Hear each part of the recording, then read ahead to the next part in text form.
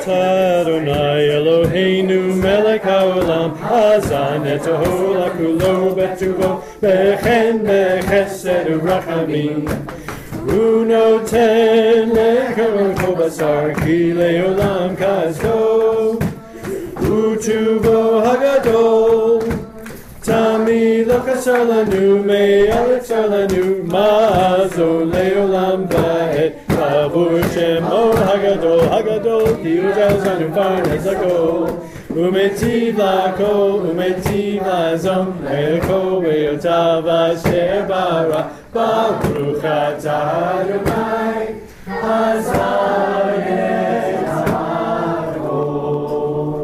Amen! Did you want? I just thought it felt cooler. It does feel cooler. Okay. All right. Remember, we learned ours. All right.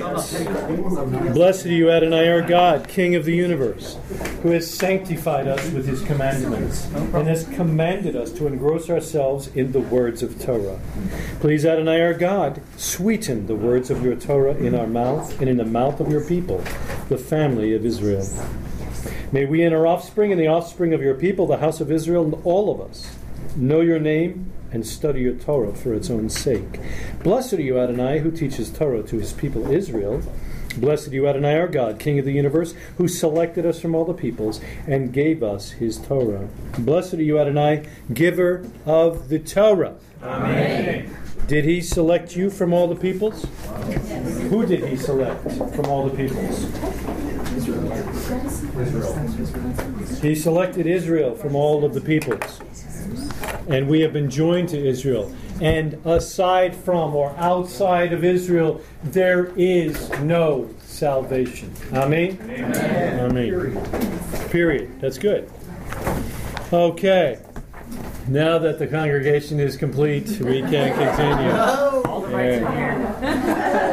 Everything's now all right. Amen. All right then.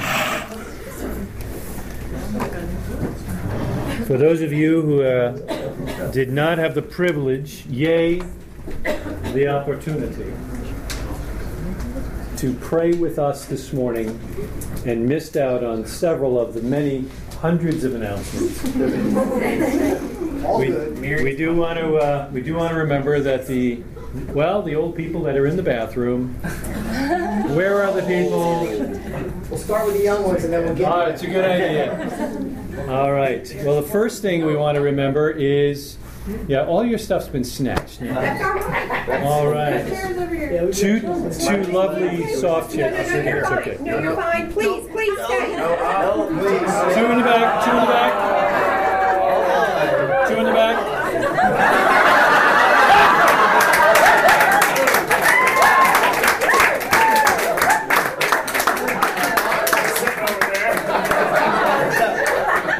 Just because I'm old doesn't mean I can't run.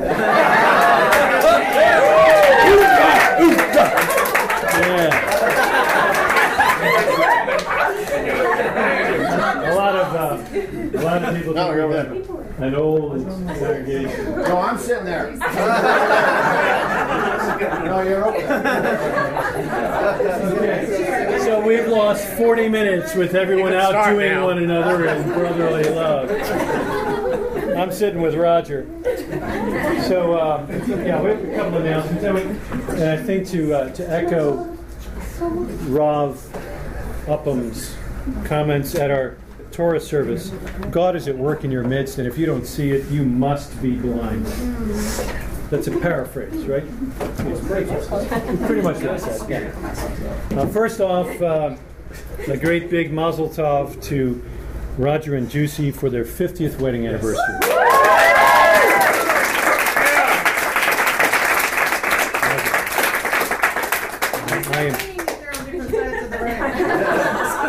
Works best that way. Juicy is ministering to the young women. Yeah. All right, so I for one am extraordinarily grateful to have Roger ministering with the men. Second announcement, of course, is that Susie and Scott Martin last week celebrated 30 years of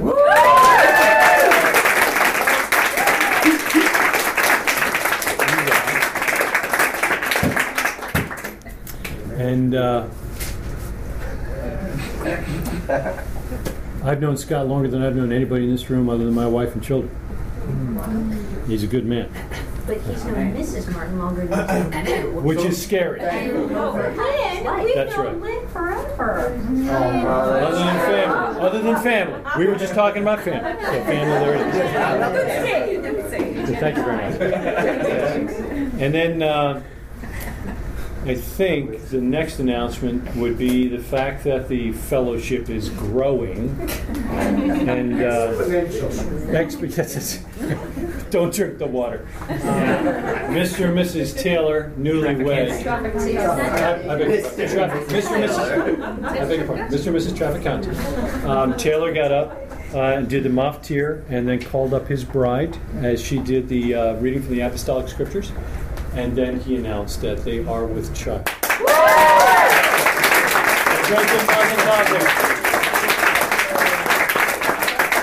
So, for those of you hosting any type of gatherings, don't offer wine to Lori. There it is. I believe that the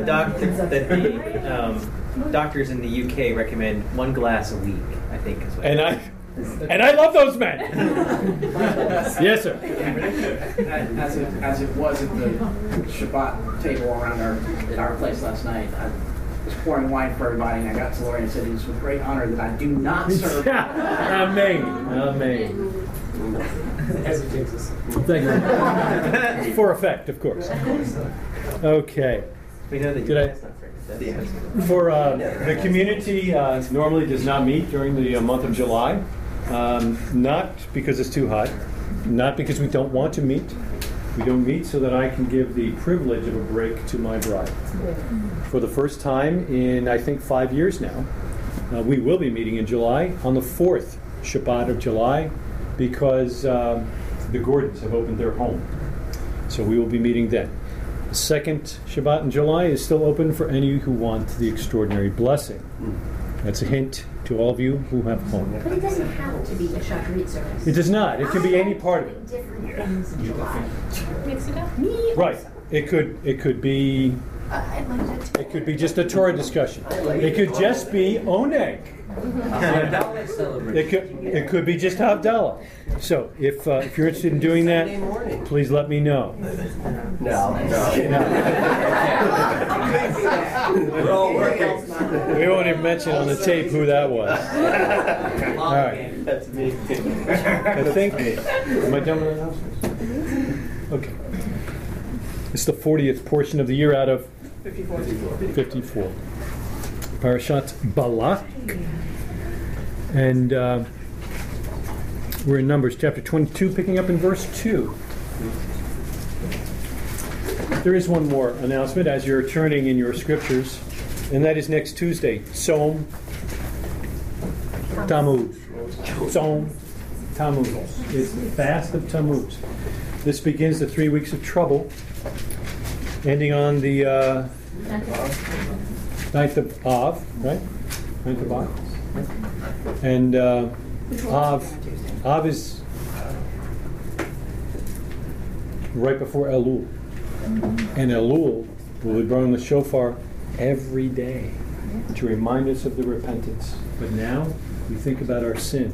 We're reminded of our failure. We're reminded of the need for Messiah Yeshua.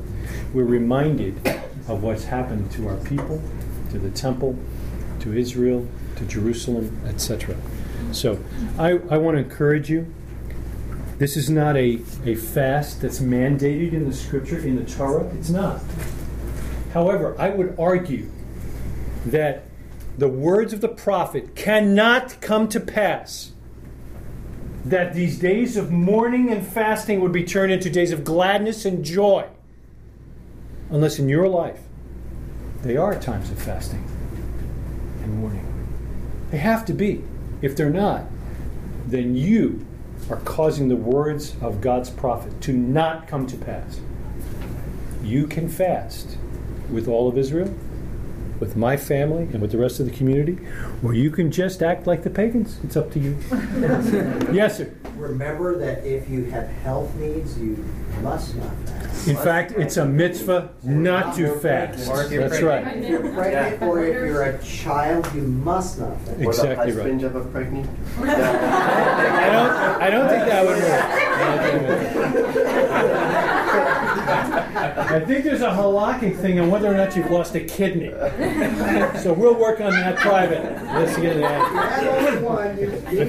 that. That's if you can drink wine. I don't know. Repeat again how when it starts, when it ends. This is a simple fast. So sun up to sundown this Tuesday. You can have a really big breakfast before dawn if you want. Get up early. Eggs. The whole deal, bread, no bacon, right? I don't really like the turkey bacon thing. I mean, if Good Housekeeping is coming into your place with the cameras like they do here, how do they know? They don't. You need chicken sausage. Chicken sausage, I like that. I can't understand what the difference is. It's a very common thing now. It's Okay, so the health conscious have changed the nature of bacon. Okay. For those. Yes, ma'am. Is this class pizza party then? That's about Yes. I think the last time we had a fast end on Tuesday, we did break fast as a team since we come together before sundown. That's a good point. We actually get together. Okay. We actually get together after sundown now. Before sundown. Okay. That would require us On the first day of the week. That would actually mean eating after class because sundown's not till like almost 9 o'clock. No, it's earlier than that. It's that time when you add the time for Right, I know, half but it's like 8:30. Understood. By the way, that rings a bell. It reminds me that how many of you are listening to the Men of Torah classes online? And you listen, especially the ladies. Are you listening? Sure. Yeah. You listen in person, right? Yeah. I get it firsthand. I was amazed. No. Again, Rick Spurlock taught this past week lesson 2 of Language of the Bridegroom. Awesome study. Highly recommend. Go to BereansOnline.org to get the workbook and you can follow along. But I was editing the audio and the class is an hour long. So how long was the audio? 1 hour, 16 seconds. Okay, a little over this time, okay? Let's try working on that. Holy cow. Never looked at his watch once. I was there. Unbelievable. Yeah. Okay. Make up for last week. Yeah. So, Speaking of conference. yes. Then let us begin. Yes, indeed. Okay. This thing's only an hour long too, right? I don't think we've ever designated 1 hour long. It's when I can't sit any longer. Yeah, that's not good. I don't think that's a good time marker. Here we go. 13 minutes into it, and we'll probably pull that off for those living in Gastonia. Okay. We should go see the people in Gastonia. Actually, how many of you have watched the post and seen that Jeremy from Gastonia is posting, and he's from that far-off land, he puts in quotes, I'm just wondering why Jeremy is not here ministering with us. Because you can't make it. It's quite a drive. Well, if we're going to be at the court, I'm actually considering taking a flight up to Canada to teach a class on the calendar, on God's calendar, up there to the folks that are in the midst of the tundra and snow. If you'd be interested in taking that trip with me, let me know after class. Balak, the son of Zipper. he's the Birdman. A real flyboy. Yeah. Okay. It's not that funny. It's funny. Actually, those of us who think it's funny, it really is kind of funny. Ruling that is not funny. Okay. If you're older than 30, it's funny. It's not even funny. It's based on age. All right. So, I am amazed. I think Jonathan brought to our attention several years ago that we should be watching the scriptures to see when the sages do a little bit of hooby-scooby with the translation and with their commentary, because something's up and they feel the necessity to mess with the text, so to speak, a little bit, or do some kind of special dance. And they didn't do that this time. In this particular portion, we have some of the most amazing and incredible attributions to Messiah that you're going to find in the sages' writings. And in fact, one of my favorite commentaries, the Ramban, not Rambam, but Ramban, right? He goes off. So we're gonna look at that today. So I think it's always interesting looking at what's going on right now and the world and comparing it to what we've been reading. Last week for the Haftarah section, we read about this conflict with Jephthah and how like all of a sudden these people across the way are mad at Israel, and Jephthah's like, we didn't do anything to you. What's up? And they're, well, but you took this. You land. took it from us. And he's like, well, we actually took it from somebody else who took it from you. And for the last 300 years, you said nothing. So why now? And we see almost kind of like here. It's like the Israelites, they just show up on the border of Moab, and the king of Moab freaks out, and it's like, wait a minute, hang on, like God's explicitly already made it pretty clear to the people of Israel. Maybe He didn't bother to tell you, but the relatives of the Israelites, you don't touch their lands. That's exactly right. Moab is, of course, like cousins, essentially, of the Israelites. So it sounds so much, though, like today, like the nation of Israel today. They're surrounded by enemies who hate them for no apparent reason. That's it. It's not like the Israelis have done, really anything dramatic to them. I mean, Jordanians, weren't trying to conquer Amman. They haven't, marched on Cairo. They just happen to have the territory that God, through the agency of the United Nations, has given them at this point. And no one else wants it. And no one else has even claimed it. In fact... And now everybody wants it. And now everybody wants it. And it's so interesting to see that Rabbi Gimpel is so good at talking about the idea that like the things that happen to the fathers portend to the children. Yes. And you see that so much here. And I think the importance is, with the people of Israel today, and then also in our lives, is to recognize that the things that happened in the past have a good application today. So the Israelites don't need to freak out. It worked just fine then. God took care of them, and He will continue to do so today. Amen. And they were unaware of it. Right. That's true.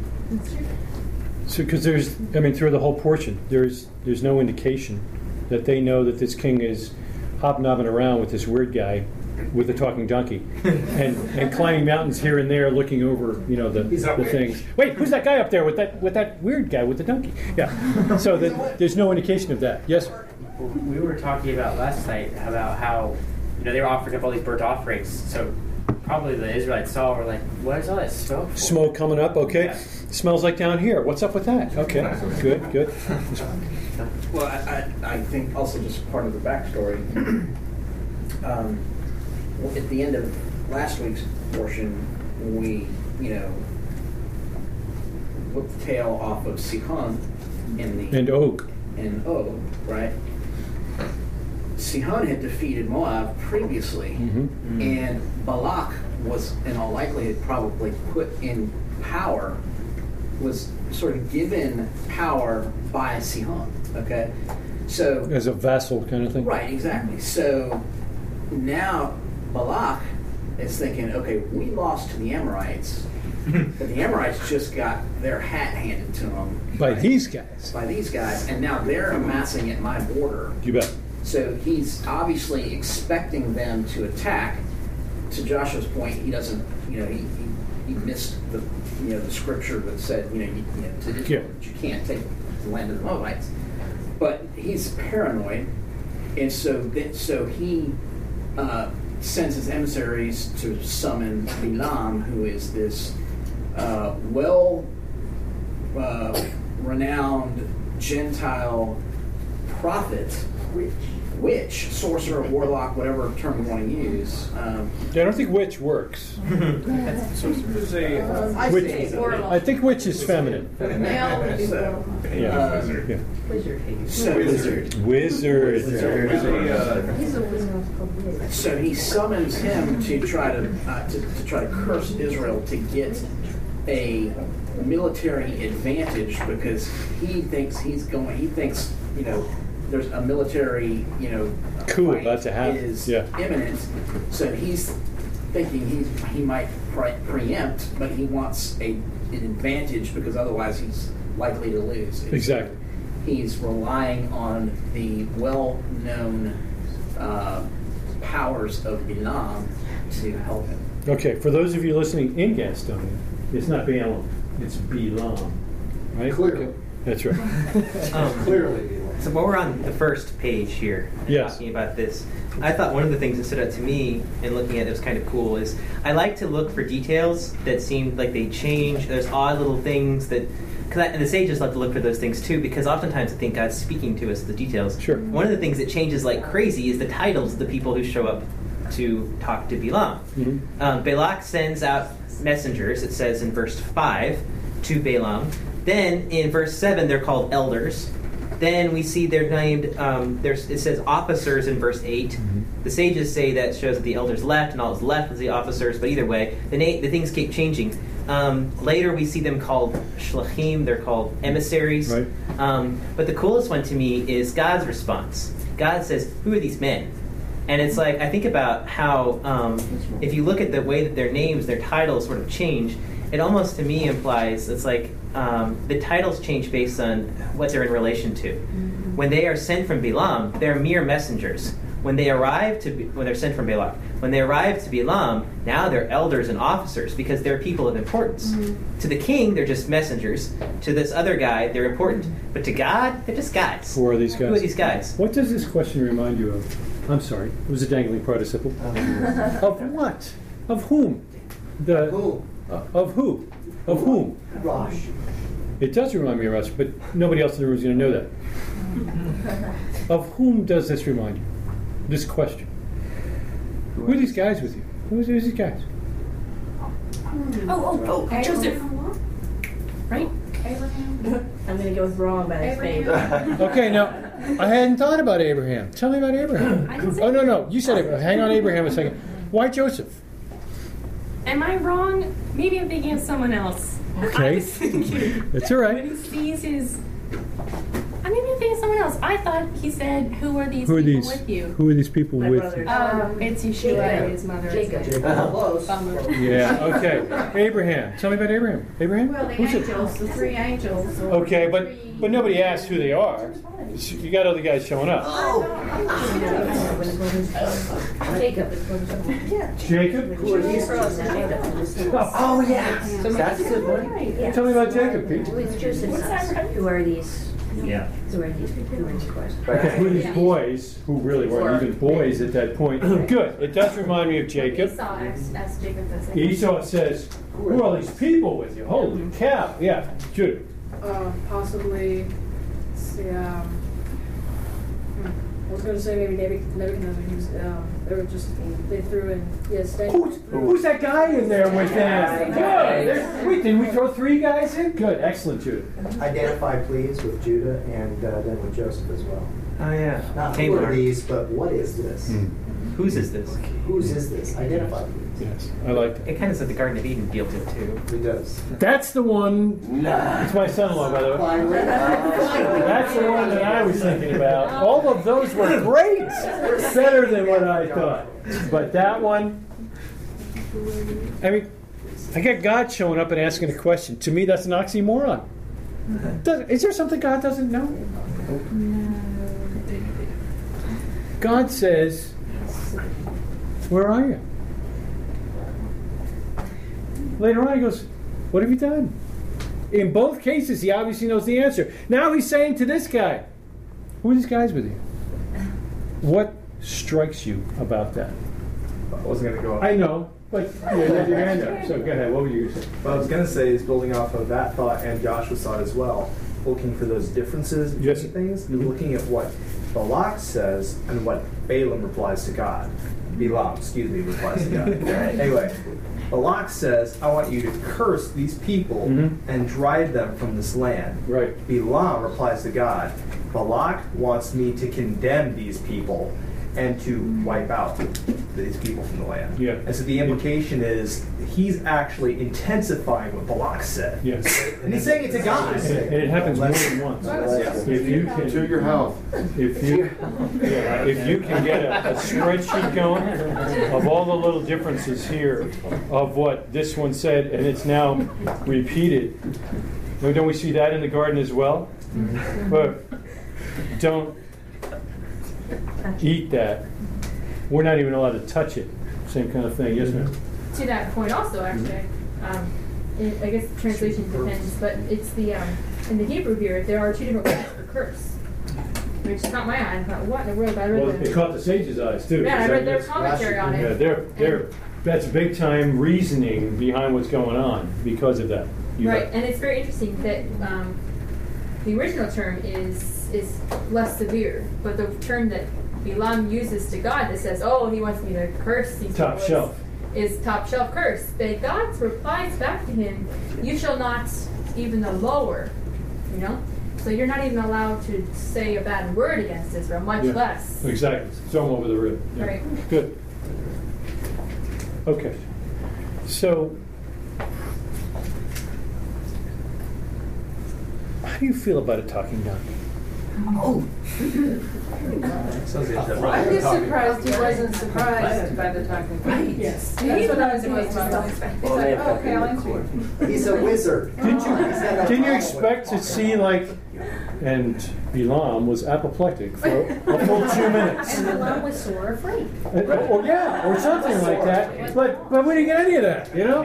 He starts talking to it. Well, the donkey says, "Am I in the habit of doing this?" You just even mentioned talking. Yeah. She doesn't. Yeah. Yeah, the she donkey. She donkey. Okay, wizard skills. Okay. Yeah. We don't know that this donkey hasn't talked before. Well, the donkey makes it clear.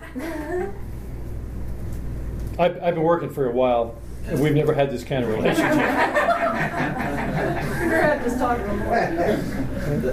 How many of you have had your foot stepped on by a horse? Okay, so I mean those bad boys are heavy. How many of you have had your foot crushed against something, like the ground if you lay down your bike or something like that, right?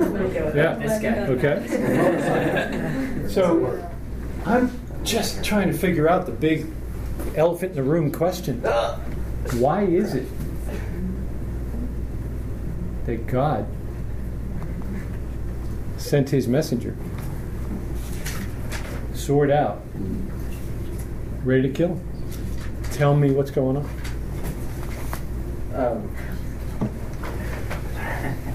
There's a lot here. No, we're looking for the Oreo method. We're looking for one bite, chew around a little bit, swallow some coffee, come back, get another bite. Okay? I'm taking the seatbelt. That's right. Buckle up, baby. Here we go. If you start with the spelling of Balaam, I'll smack you. The whole donkey thing is, to me, pretty cool. So it's not an illusion that Balaam was a jackass. Yeah. Just check. It is kind of. Yeah. Okay. Okay. Not kind of. It is. So here's the thing. If you go to, oops, turn the wrong way. If you go to chapter 20. I'm sure we're still in 2, right? Yeah, I know, but you gotta say and find it here. Where let's see. Basically, there's a statement in here. I'm trying to find it, but I'll describe it. Where Balaam describes himself as the one with the open eye, the one who hears God, sees, and knows Shaddai, and all of this kind of stuff. And the whole community hearing this goes, ooh. It's 24:15. 24:15. So, it's not page 24:15, it's 24. Verse 15. So here's the thing. Balaam, we had a really good discussion last night about this. On the surface, if you just kind of pick up this portion and just read it and know nothing else, Balaam sort of comes across as not a bad guy. Right. He appeared in this portion. He appears to be. He has some kind of relationship with God. He talks to God. God talks to him. God talks to him. Like a bad guy, right? And we can talk more about that. But the point is, he is very prideful, and he views himself as this person that has got these special abilities and special insight and wisdom and all of this, okay? But it's interesting that though he views himself that way, and he has a reputation among many others for being that, right? Here he is on riding on a donkey, right? The donkey being a symbol of, a lowly beast of burden, not too intelligent, right? Don't let the donkey hear you say that. Had a greater perception of God than Balaam did. You bet. And as the angel appears, the donkey perceives, and Balaam, this great wizard and prophet who has the open eye, had no clue. Yeah. And so the donkey sees and tries to go off the road. Balaam strikes it, brings it back on the road. This happens 3 times, right? This kind of is parallel to the 3 times he tries to curse Israel. Yeah. Okay? Because the one who is supposedly all-knowing, God's really telling him, look, you think you have insight, you think you know me, your dumb donkey has more perception of me than you do. It's actually not a donkey. Wow. Technically not dumb. Right, it wasn't a dumb donkey. It was a talking donkey. Stupid donkey, maybe. Yeah. Good. Yeah. So the idea here is that 3 times the donkey tries to evade because he perceives what's about to happen. And the donkey, had it not been for the donkey, Balaam would be dead. Okay? So he owes his very life to the fact that the donkey had more perception of what was going on than the all-knowing prophet. All right, so let's pause and talk about that. Comments on that? Yes, ma'am. That gave understanding, I think, as to why a she-donkey. Because women were really subservient and really lowly of people, but he used the lowest. I guess it could be a colt or something would be lower, maybe a child, but being a she-donkey would give position. I mean, that it would even be worse than a donkey. It would be a female donkey. That wasn't what you said. I think for those listening in Gastonia who don't know that you're not a woman's liber, they might misunderstand. But I don't disagree with you. This can't be the same donkey.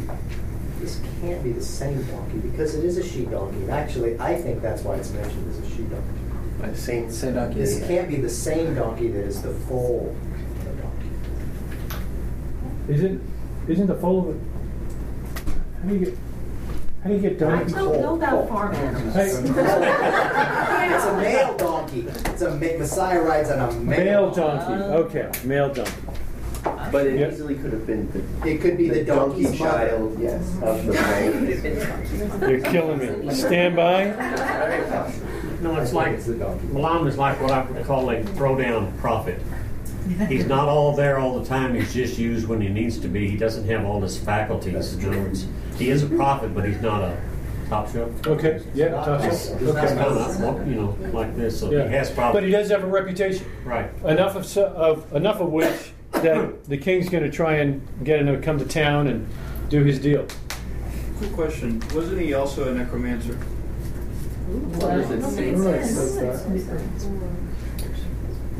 I don't. I mean, if you just pause with me for a second, I'm going to Genesis 1 to Revelation 22. No, there's no scriptural reference that I can think of.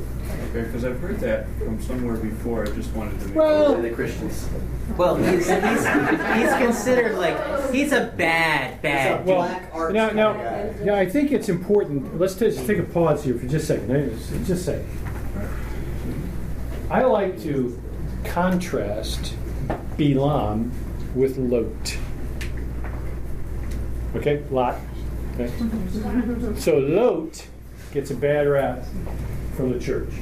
Everybody thinks, oh, look at what he did. He even offered his virgin daughters. And they say such terrible things about him. Abraham's not over here, but he wants to be in there. He wants the good stuff. The fact that he's actually doing probably more evangelism than the Tanakh speaks of most of the time, they still want to throw him under the bus. And yet, the Scripture speaks extraordinarily highly of Lot. He's described as a tzaddik. He's a righteous man. Here, Bilam has this great reputation. You want to get it done? Call the billster. Oh, yeah. He'll come and do what you need done. Sends a whole bunch of guys to get him to come. And as the men have already pointed out, you've got a great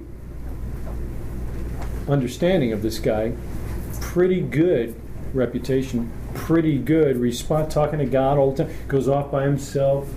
He's alone. God comes to speak with him. I was out there this morning by myself. I think God didn't come speak to me. But it's only afterwards that we find out, and in other scriptures that we see, that the scriptures, in the same way that other scriptures look back and speak well of Lot, the other scriptures look back and speak poorly of Bilam. He is essentially a prophet sorcerer for hire. Exactly. And all he cares about is biggest paycheck. That's it. He would have happily worked for Israel to curse Moab if they, That's they right. wanted to hire him. That's right. So he's got no real allegiance. Mercenary. He's a mercenary prophet. Acquainted with all of the deities of all the surrounding. Right. We know that he hears the true God. Maybe he hears some weirdo God too. Right. Yeah. So he, in fact, when the messengers or the emissaries arrive and say, "Hey, Balak wants to come and pay you a bunch of money," and he sends them away once. There's a commentary from Chazal that was partly a negotiating tactic. He was like saying, it's not enough. Not for that. Yeah. Not even if you filled my whole house with silver and gold. Wink, wink. You can get my cousin Shmuel for that, but me? Right. Yeah. So he was totally all about the paycheck, because the other issue is, finally, God says, okay, go with them, but you can only say what I tell you to say. So he gets up, saddles the donkey the next morning, and goes with him. And then it says God's all upset. Well, I want to know why. Hang on one second. Okay. Caitlin and I were discussing the portion this morning, and she did some research and found some interesting traditions about Bilam. Do you want to share those, or do you want me to? Oh yeah, I mean, I'm not going to this new significance, but tradition says that he was Laban's grandson. Lavan's Even if he wasn't biologically, I think in a spiritual standpoint, he is very similar.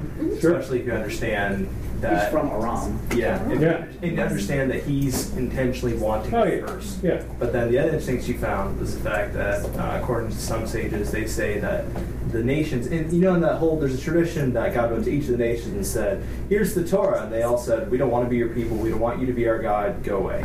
And God eventually came to the children of Israel. They accepted him and said, "We will obey your precepts." Well, in the same way, there's also another tradition that says the nation said, Israel's got Moshe. If we had a prophet like that, then we would follow God too. And so God said, "All right, here, you got Balaam." Bilam is actually identified or compared as, he's likened to the Moshe of the Gentiles. Exactly. So those two interesting things that she found. That's anti-Messiah sound to him. Exactly. We actually have insight into Balaam from apostolic scriptures in Revelation chapter 2. In speaking to the congregation at Smyrna, he's mentioned. He says, "But I have a few things against you. You have some who hold the teaching of Balaam, who taught Balak to put a stumbling block before the sons of Israel, so that they might eat food, sacrifice idols, and practice sexual immorality." And then the prophet here in John makes a reference to, "Some of you also hold to the teaching of Nicolaitans." And church people argue about who are the Nicolaitans without making a reference to who's Balaam. That's right. Because the Nicolaitans and Are like Balaam are Balaam. the same people. Right. The word means the same thing. Lord of the people, which is exactly what we see in every time that man makes its own religion. What happens? One guy's in charge and everybody else, you do what I tell you to do. Yeah. I'll connect you with God. Balaam is that person. Oh, that's very good. Somebody needs to write that one down. Another place that sinners or someone doing something wrong is almost related to Balaam is in 2 Peter 2, I think 15. It says, they forsaken the right way and gone astray, following the way of Balaam, son of Beor, who loved the wages of unrighteousness. Which is back to your point. Profit for hire. Yeah. PFH. There he is. But he's religious, and that's the main thing. He's religious. Everybody sees him as religious. Is AC a possibility? The air is on. The fan is going. It's as cool as I can get it. Everybody stop breathing. You, then you. Is there any correlation? I'm sorry. I don't think anybody over here can hear you. Is there any correlation between the angel standing in front of Yehoshua and the angel that was standing in front of this donkey? Or the angel that stands there guarding the way? I think the angel of the Lord. So there's only one angel at the garden? I thought there was two. Probably the garden was cherubim. Because wouldn't he have had to leave the gate to go see? There's one flaming sword, but there's plural messengers. The other guy was good with sword. I wouldn't want to leave it in one. Yeah, those at the garden weren't the angel of the Lord. Correct. They were cherubim. This seems to be cherubim as well. This says the angel of the Lord. So this would be a different category. Yeah. Much like the one in Joshua. Yeah. I think there is a connection, though, between the angels of the garden and this angel. And the angels of the garden, the purpose was to keep man from going and doing further damage, basically, to himself. I would suspect that the damage might be going in and eating from that tree of life. That's what I'm saying. It's further damage to himself. Big time. I think. Well, that's ultimate damage. Yeah, ultimate damage. But in a way, the angels are actually there as a form of mercy. And actually, that's what Rashi says about this angel. This angel that's supposed to be angel mercy is actually there as mercy. It's to stop Balaam from committing evil. Good. That's exactly what I was going to say. Oh, sorry. And no, that's right. And Lot, weren't there angels that came with swords and helped him get out? Took him by the hand. Good. But and the correlation to today's date, and one of the devotions I was reading was about when something's blocking our way, like the donkey won't go. Yeah. Maybe it's God's angel saying, stop, go back. That is precisely where I wanted to go this morning before we start tearing it up word by word, letter by letter. Is I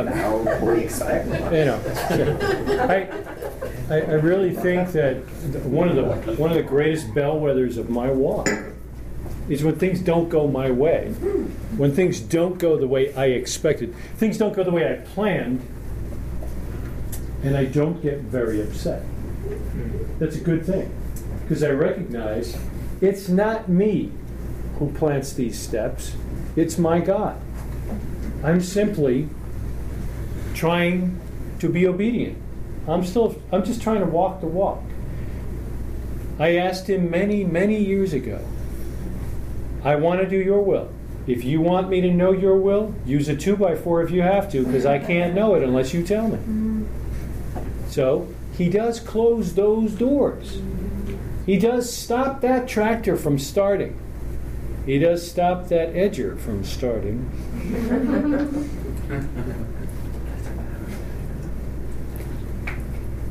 I would challenge you. If things don't go your way, it may not be the devil, and it may not be sin. Even if it is the devil, that means it's still God. Good. Based on the bottom line is it may actually be an answer to your prayer that God ordain your steps. It's as simple as that. There's no Murphy's Law, just God's provision. I wouldn't. Murphy was an atheist. Leave them. I wouldn't bring the Irish into this because I'm Italian. But he is encouraging us not. But if God is trying to make you an offer you can't refuse, you will not refuse. Don't keep smacking your computer if it's not working, because it might start talking to you. Just call us. That's right. Just call us. But I seriously want you to consider that things don't go wrong. Things don't go badly for believers in Messiah.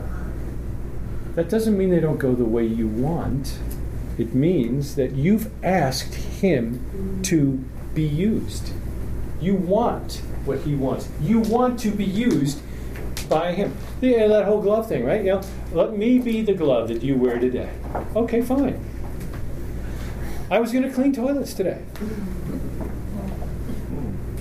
Whatever it takes, if you've asked him to guide your steps, then don't get upset when the steps don't go the way you were planning. It's as simple as that. And I think that the text clearly is showing us that. God does choose to interact with his people. And God will protect his people. And God will work through his people.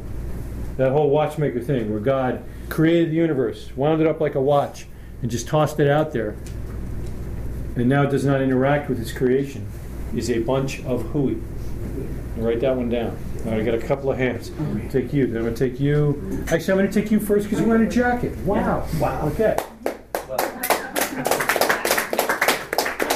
Well-dressed man. Thank you. I was going to say no two tie. things. One of them was in relating to what you were just saying. It seems like it's clear that the angel chastises Balaam for what he does to the donkey. So just going along with what you're saying, you will never have to do something wrong or even sin in order to be in God's will. That's good. So if that comes up, you know that that's just the deal breaker right there. That's good. I know many men have experienced that with Shabbat. You know, you're like, you're going to need to work, and it's like, well, that's the deal breaker. I'm not doing that. And then we've seen time and time again that God ended up providing for that person, sure. Which is cool. Yeah. I want to just bring it, down to the brass tacks where I live. If somebody cuts me off on the road, there's no reason for me to express my disdain with a gesture or with an expletive. Or with a raised voice. Or the sound. Or even with a raised voice. Or the written bumper. It just doesn't do any good. All you're doing is paralleling someone in the scripture who we're actually speaking rather poorly of right now. Just one other thing was just since you mentioned angels before, you just talked about that. I thought it was pretty interesting in regard to the angel that it talks, the angel of the Lord. But when he says something, he sort of speaks in the first person, which is exactly how the angel of the Lord that comes to Abraham after the binding of Isaac speaks, which is really kind of cool. Kind of scary, too. Yeah. And now, there are some in the church that would tell you that that's Messiah in his pre-incarnate state. Oh, that was just Jesus. Does it matter? Just a I'm just trying to, evoke a visceral reaction. So I got you. So going back to why did God get mad the very next day after he told them to go with them? Go with these guys. What are you doing going with these guys? What's up with that? Didn't we just see that with the spies? Send spies. Send spies. What are you doing sending spies? You just can't please him.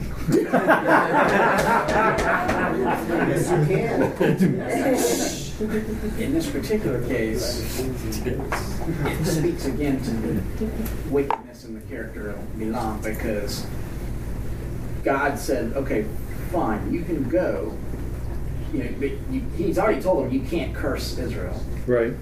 You can go, but you got to say the words I give you. So I'm going to just take up Balaam's side here, and I know that at least 2 times, if not 3, he says, why are you upset with me, Balak? I told you I can't say anything other than what he told me to say. So it looks like he's on the right track. Right, but the reason God gets mad at him is because when he gave him permission to go, Balaam thinks, I'm going to collect that paycheck after all. So, in other words, he goes, knowing that God's already said you can't curse them, he's going with the full intention to curse them. Because that's the only way you can get the paycheck. That's the only way you can get the paycheck, and that's really all it's about. I'm liking that. I'm liking that. Support. I'm dissing you one more time. Go ahead. Well, it's a follow-up. It's a father-son. And he eventually allows Israel to curse themselves with this whole scheme. Yeah. So he realized, if I can't do it, here's this is what you need. Here's how you get them to do it, and it'll work. And it'll work. So he did bring about an opportunity for. But he still blew the paycheck. I think. Maybe. We didn't live long enough to. That's right. Yeah. To that, 2 things. to that point of why tell him to go if you're going to chastise him upon his going. On the one hand, it's because it's definitely because of his wickedness, and I think you see a war going on between Balaam and God within himself, because he's on the one hand wanting to go and wanting to curse, but then all of a sudden it's as though he's frustrated time and time again. So there's this war going on inside of the false prophet, which the apostles warn us constantly about. Nevertheless, he's really a smooth talker, despite this war that's going on inside of him. And his public presence is extraordinary. Which is something that the apostles talk about a lot. There are going to be false teachers amongst you, and they're going to be smooth talkers. Oh, yeah. And so one of the other things I What's those love feast, ladies?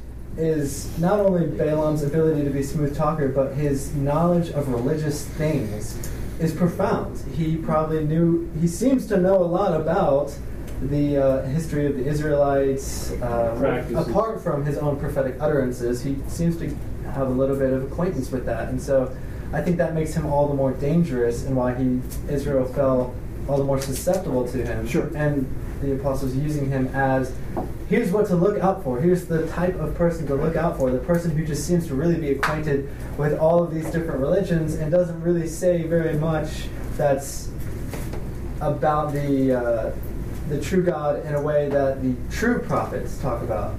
And I think that's a warning for us today, especially with religious pluralism that is running rampant, the increase of interest in religious things, religious teachings, and what some people call monism, which is that all religious beliefs are everything. So it doesn't matter what you believe, that's just similar to this.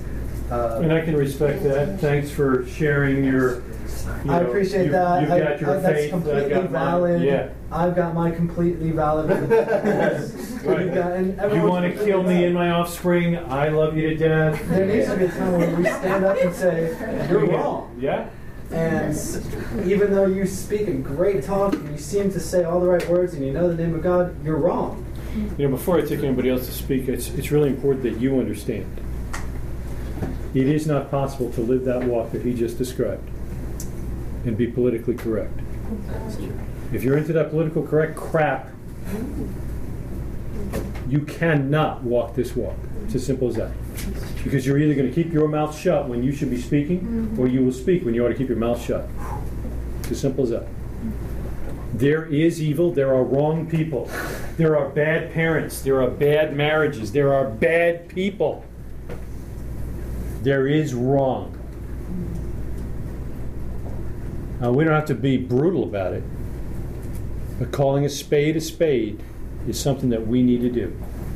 I'm sorry. I completely disagree with what you just said. I'm sorry. But no, my family doesn't think that way. No, I'm sorry.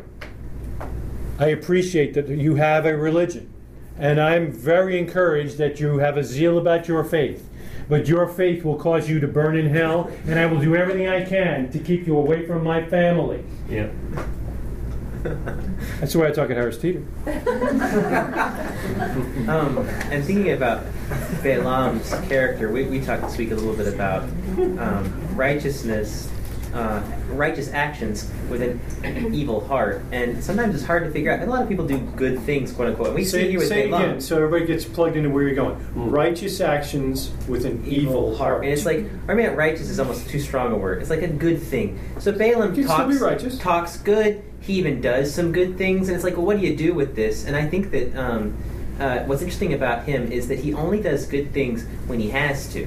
And that's really interesting, or when it benefits him. So he never is willing to sacrifice for the good thing. And I think that's very true of a lot of people. Like, they can be nice when other people are nice to them. They can be generous when their heartstrings are tugged and that poor guy looks really sad on the side of the street.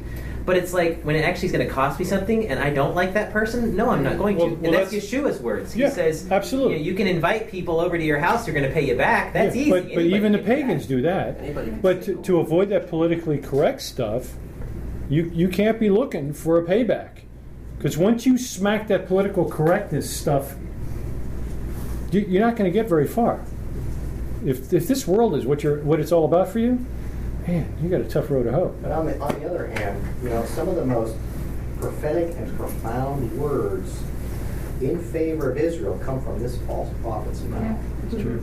And what we need to recognize is, unless there used to be this thought that as long as the messenger was good, then I can trust the words. But if the messenger is bad, I should not listen to the words. So what we need to recognize is that good things done by evil people are still good things. Agreed. Agreed. And God will use them to do good. And that's why we as a people who get discouraged with the world around us and the decay that we see, when we see something good, regardless of who does it, we should bless God because we see something. The opposite good. is true too.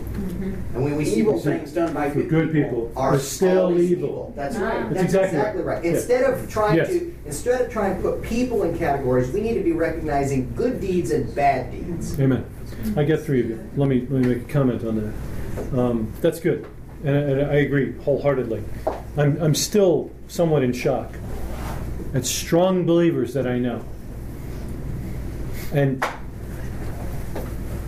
you hand them a book, and it's almost like they don't even want to touch the book. Yeah. Well, was it written by a believer? Was it written by a Well, Are you a believer? I have no idea. It didn't even occur to me to check. It's all about plumbing. And what's their response? Well, my plumber's a believer. Well, great! I don't know if mine is, but he's Jewish. That's true. What's your point, Ted? He's making the point better than I did. So, I mean, to Rick's point, do we discount something simply because it's not a believer? Well, that's scary. What's more scary is where Greg was going with the opposite. Do we just naturally take something because a believer said it? Have you not read the back end of Matthew when the Master says that if possible, the evil one will deceive even the elect? The church falls into two camps. The elect cannot be deceived. See, even if he could. Even if I put on socks. What? Have you not been deceived at any point since you got saved? So we need to be careful with that, and I think on both sides, it's a great look there. Okay, I had Mr. Soft Pastels. I had the jacket, and I had the stripes. Soft Pastels. Okay, so in Proverbs chapter 12, it says. You sure? I'm positive. I checked. Good. It says a righteous man who treats an animal kindness, but the wicked even is compassion. Did he say a righteous man who trades ammo? That's what I trades ammo. I'm looking at. Is this 9mm? Take me. Wait. I'm sorry. Well, I missed what you said. Okay, it's the right conservative translation. A righteous man may try to dial it back. Obviously, really intense. Okay, a righteous man will treat his animals with compassion. Treats his animals. Yes. Ammo His animals. animal, he may also treat with compassion. Absolutely. His animals with compassion. Good. Very good. Balaam, he does not treat his animal with compassion. So, we feed our animals such a lot. Well, now that's an interesting thing. I like the way you tied that. What's that called? It's called remez. He got a hint from that whole. This guy's not treating the animal well, and immediately his heart goes to Proverbs. This only happens if you know the Proverbs. Stand by. Another soft pastel. That's great. I think I had the jacket next, and then the stripes. Well, I was just because Brock brought that up. I mean, where did Solomon get that? But the Torah. I mean, the one time you can break Shabbat is when, for the sake of your animal, or your enemy's animal. Yeah, absolutely. If you see your enemy. Right. This animal is falling into the pit. You shall help it up. Yeah. Well, and then, sorry.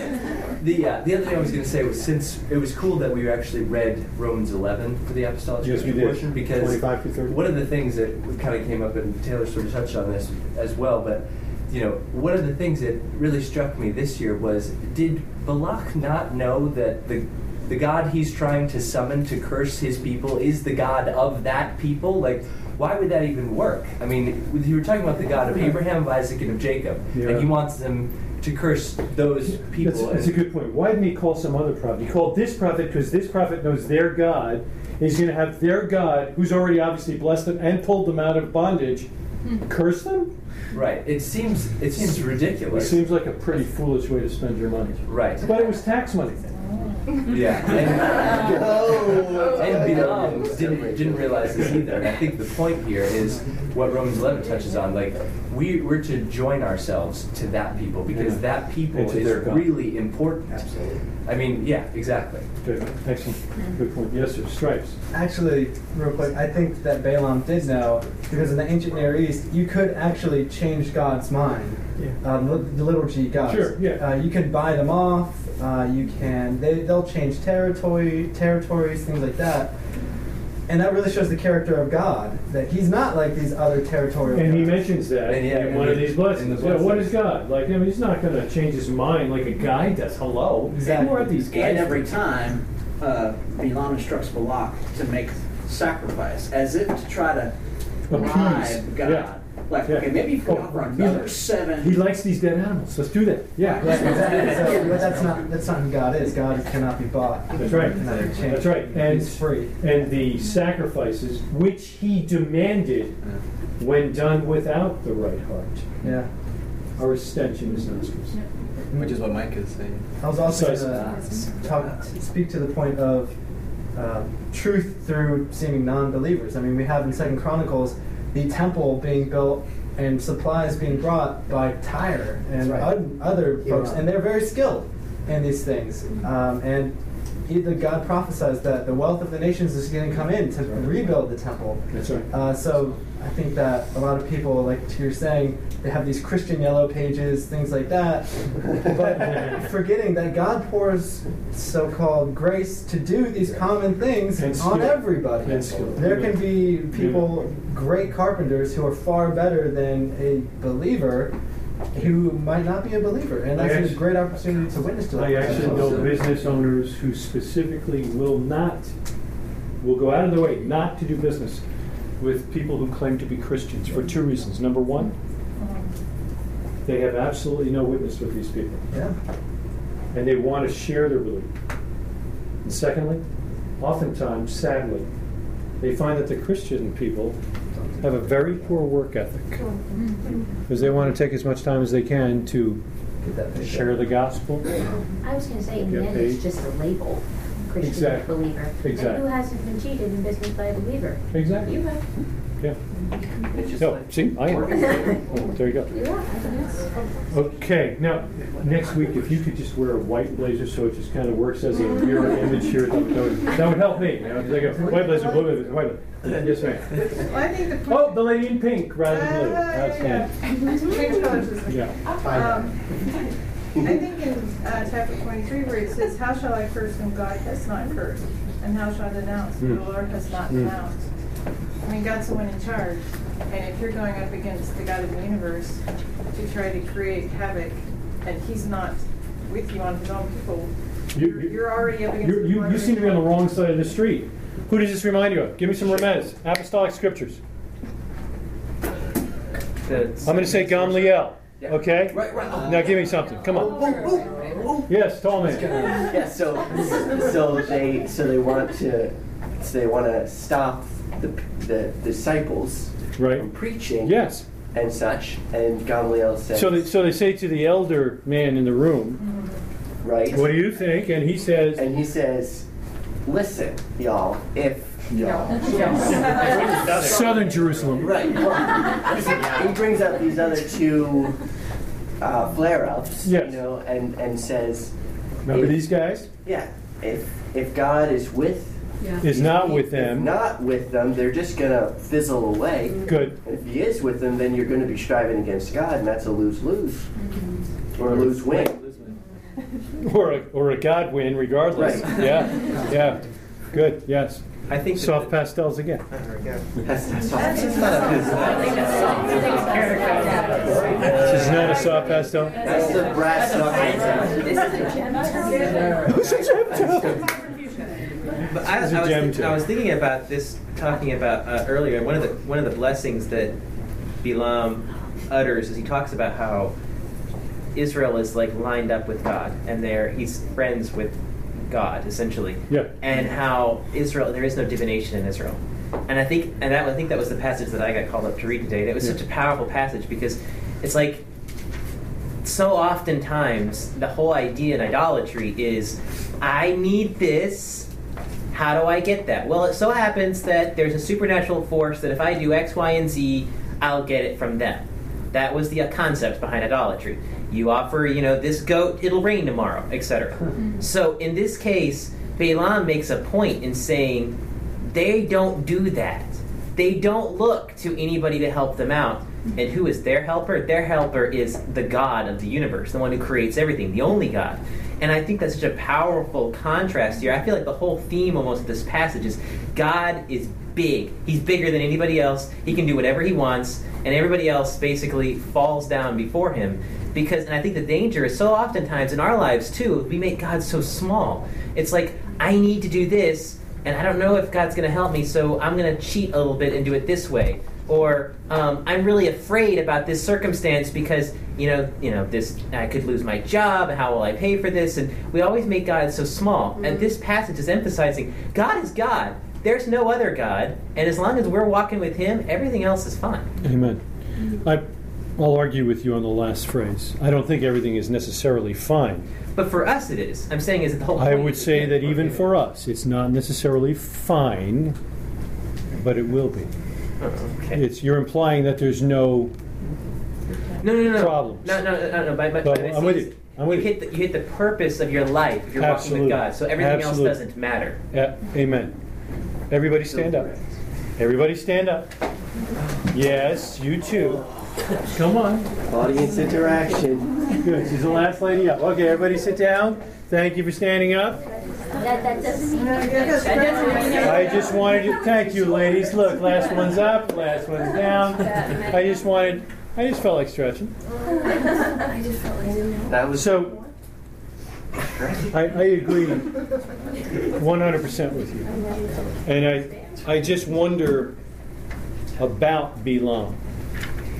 I can't really identify with him. I really can't, identify this whole thing of speaking for God and so forth, or claiming to be able to hear Him, having His words in my mouth when it's not just stuff I'm reading that I know He already wrote, But here's a diviner who says there's no divination in Israel. How does he feel when he reads about, or when he speaks about himself? It's sort of in a negative. It's just the whole thing seems weird to me, Senior.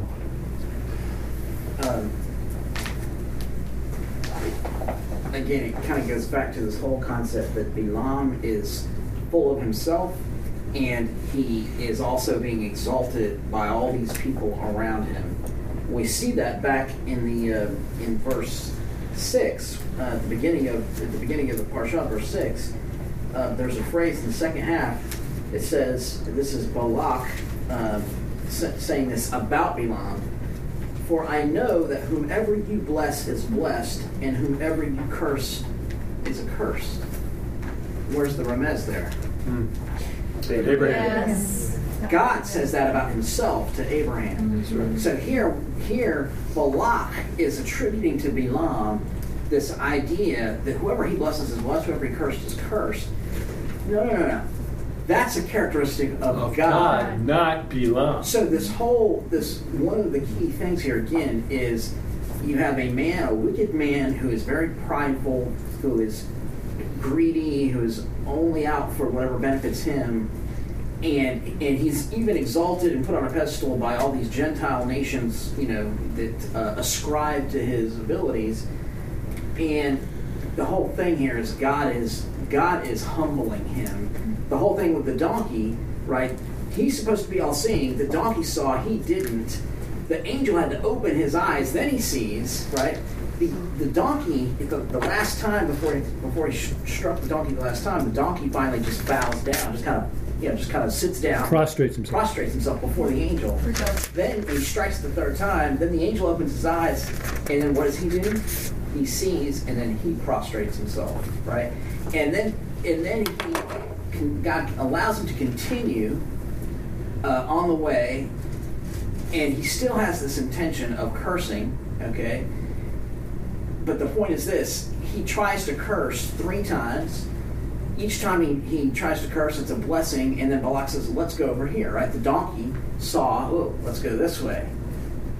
Then, there it is again, let's go. And then he ends up against the wall. So there's this parallel with the donkey that's basically saying, look, you think you're so great. You cannot prophesy anything. In fact, the fact that you want to curse my people, I'm going to actually use you as part of this whole exercise to humble you. I'm going to use you to bless them, to actually prophesy some of the most profound messianic prophecies that there are. Out of a jackass's mouth. Exactly. Good. Praise God. So to dovetail off of that, when he said that Balaam was wicked, he tried to curse not the first time, but also the second and third time. In chapter 24, it actually says, when Balaam saw that it pleased Adonai to bless Israel, he didn't make use of divination like the other times, but instead he just looked out into the wilderness. So he was trying a different tack. But later it's like, well, no, the Spirit of God came upon him, and now he did another blessing. It's kind of the thought that Balaam can't escape God. He's going to bless him because God chose to bless Israel. Amen. But Balaam, even though he knows God, even though he knows who he is, he still persists in trying to curse him. Do you believe that God is outside time, Brock? Yes. Speaking of blessing, isn't that what your name means? Yeah, Brock. Technically it means badger. Badger.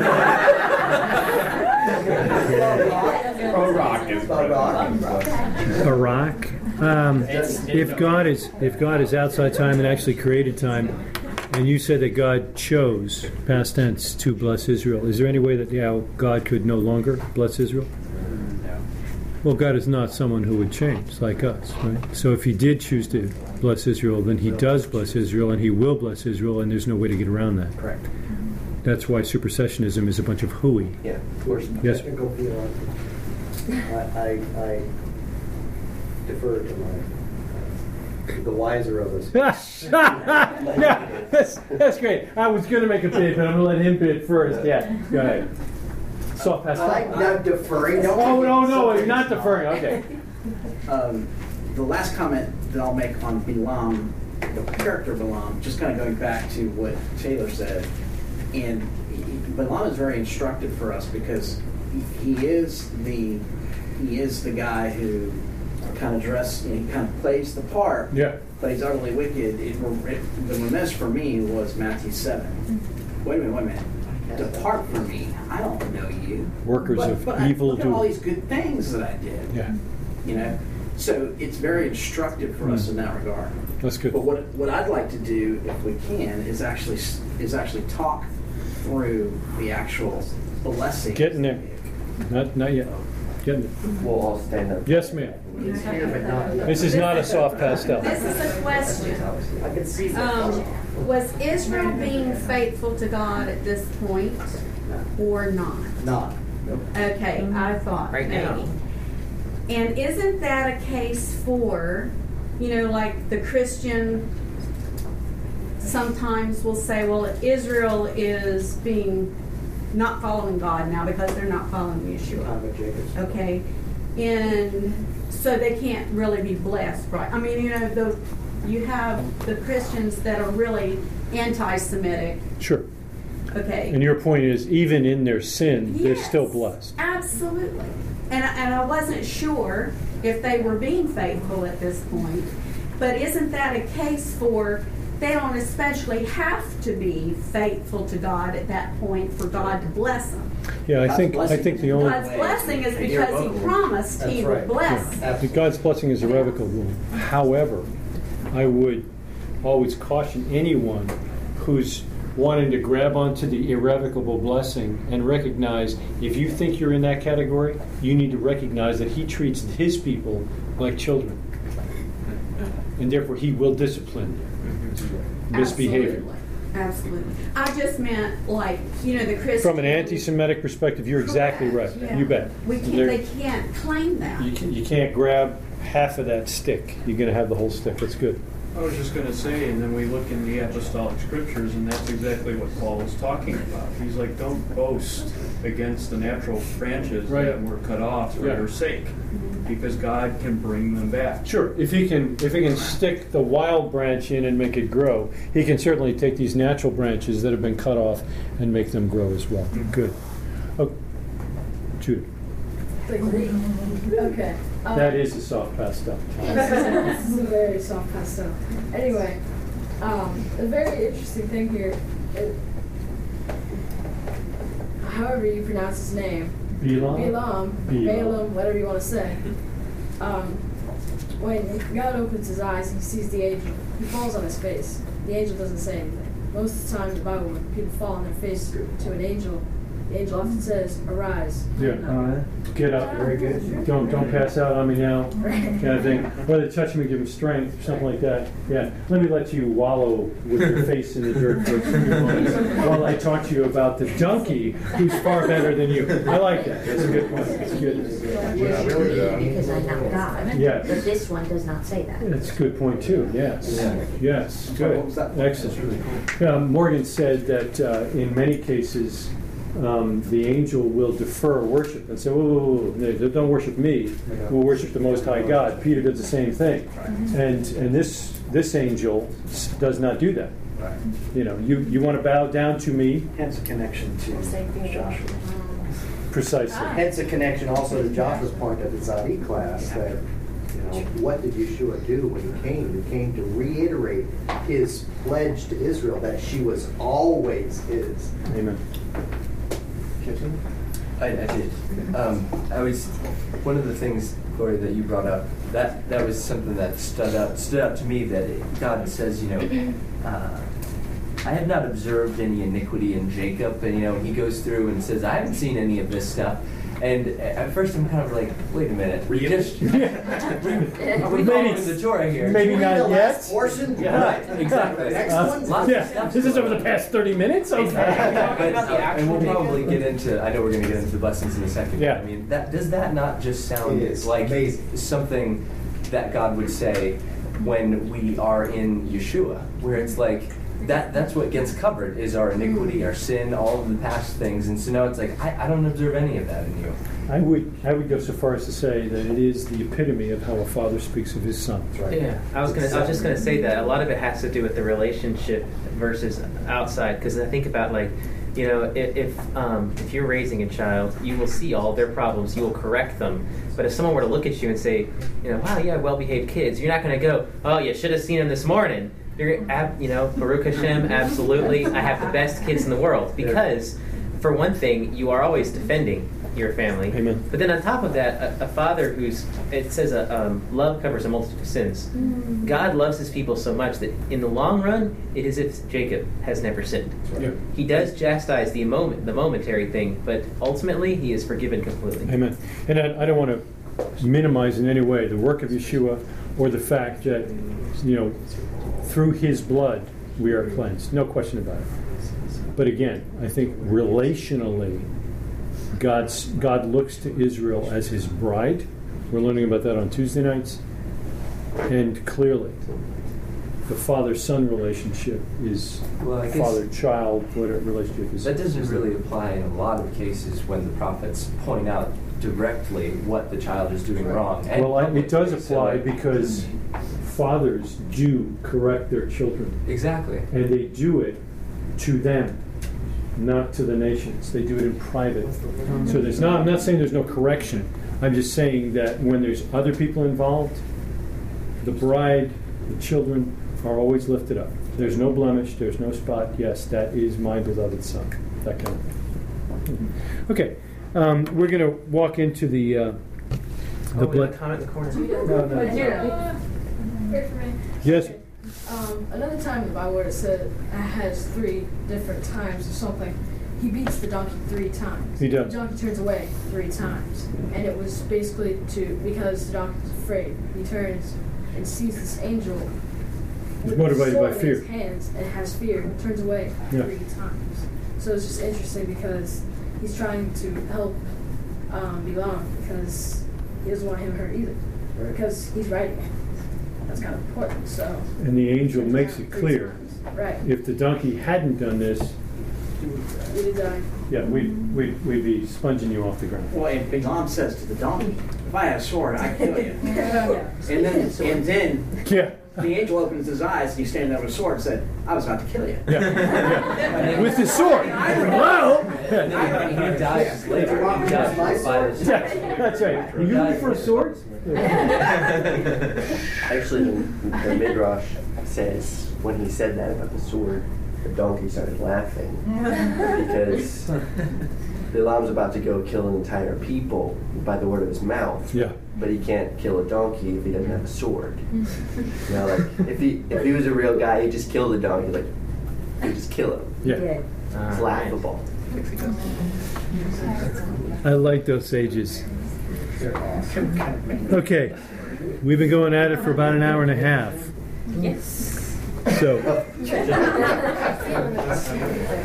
We got to the second verse. So we are not going to read out loud all of these blessings. So as you'd like to pick and choose, please do. I will bring up that, at least in your version, it may say that in chapter 23 and verse 24, look, a people that rises like an awesome lion and raises itself like a lion.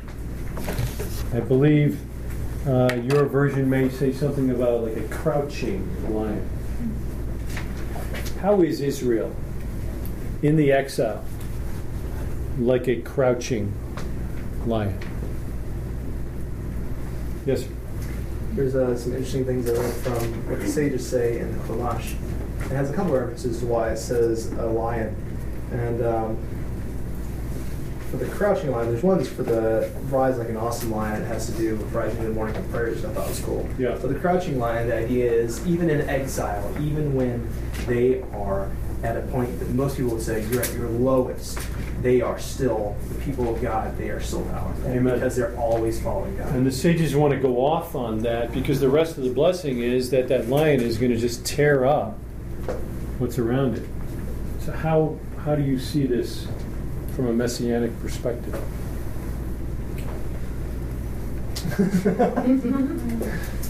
Well, I just was. I'm going to take the brown earth tones and then we're going over to the soft pasta. All right. I was just going to say about the blessing of Judah in Genesis 49. Yeah. Same deal. You bet. He crouches like a lion, like an awesome lion who dares rouse him. The scepter shall not depart from Judah, nor a stone from among his descendants. Yeah, there's a good parallel here. So, what's the deal? Flesh it out. I mean, I got people in Gastonia. They don't know what we're talking about. Come on. So the idea would be that the Israel is strong in the one in the lion who is strong, and the lion of Judah is Messiah. What is going to happen regardless of exile when Messiah Yeshua returns? The kingdom will be established. And he will gather whom? His people. He will gather his people, his elect, from the four corners of the earth. Where is he going to take them? To the by and by? Jerusalem. To Jerusalem, where he will reign as king. He will reign as king. And then, as the rest of the blessing goes on, he will discipline those who were bad to his people. So we're talking tribulation. Yeah, I mean, it's, you know, Adonai's God is with him, and the friendship of the king is in him. Amen. Amen. So that the friendship of the king there is incredible.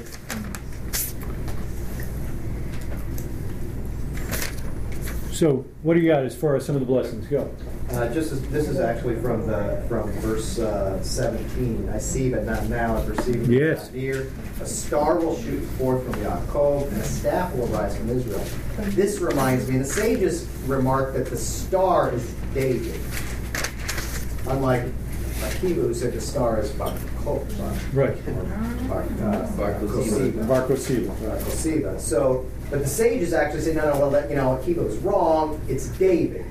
But the staff speaks of Messiah. Mm-hmm. And the reason why that's very important is because this is exactly the question that Yeshua asks the sages of Israel in the week before he is before he dies in his resurrection. He asks the question, who was David speaking to when he said, my Lord? Said to my Lord. To my Lord, how can a son be over the Father? And the sages say, here, the Son is over the Father. This descendant of David is going to be supreme to David. Wow. I am going to read to you from page 1033 of my Chumash.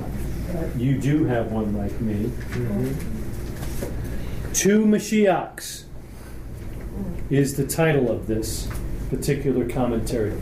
Two Mashiachs means two Messiahs. This is an absolutely orthodox, in fact, I would say, if there were such a thing, ultra-orthodox. Ultra-Hasidic. This has Hasidic, absolutely. This has nothing to do with Christianity. This has nothing to do with the church. There were no Gentiles even hurt during the production of this book. In addition, what's especially remarkable about this teaching from this passage is, like you say, it's independent of Christianity. Yes. Yet Christianity, traditional Christianity, pretends to have invented this idea. That's exactly right. Mm-hmm. So I'm going to read here. This is commentary on verses 17 and 18 in chapter 24. So if you want to read 17 and 18, I see him, but not now. I perceive him, but he is not near. A star will shoot forth from Yaakov, and a staff will arise from Israel. He will crush the princes of Moab. Who was Balak the king of? Oh, crap. Don't you hate that? He will devastate all the descendants of Shet. Edom will be possessed. Seir, his enemy, will be possessed. And Yisrael will grow strong. Here is the commentary. In his Laws of Kings, Rambam clarifies in detail how each stanza of Bilam's metaphor about the end of days contains a reference to King David and to Mashiach. Rambam chose to cite Bilam's parable as it is the only place in the 5 books of Moshe which indicates clearly that the final redemption will be brought about by Mashiach and not by God. God alone. By God alone. Not by God alone. Thank you. Well, that's so cool. You know what? I believe that. With footnotes. Of course. However, what is not clear is why Rambam cites Bilam's parable in such detail, quoting all 4 stanzas which refer to Mashiach, when just one of them would appear to have sufficed. Another question is why Rambam quotes all the parts of Bilam's parable that speak of King David, which do not appear to be directly relevant to the subject at hand, the scriptural proof for the messianic redemption. I'm waiting for the messianic redemption. Amen? Amen. A further problem is why Rambam refers to King David as the first Mashiach. Why was David and David alone considered to be a precursor of Mashiach? Why he was clearly a great Jewish leader, King David did not, in fact, redeem the Jewish people from exile. So, why is David considered this Messiah? Why is Moshe not considered to be the first Mashiach, being that he successfully redeemed the Jewish people from Egypt? And if Mashiach simply refers to an anointed king, well, why didn't we choose Saul? Not as the first Mashiach, since he was anointed as king of the Jewish people before David. So you get the guys? And here he's just got these questions, okay? So why are we talking about David? He didn't do any redemption. Why are we talking about Saul if we're talking about king and anointing? I mean, he was first. Here's the explanation. While classical Jewish sources associate the coming of Mashiach with a host of startling occurrences, in his Laws of Kings, Rambam sought to explain the concept from a strictly halakhic or legal point of view. Thus, Rambam describes Mashiach as having essentially one single goal. Here it is.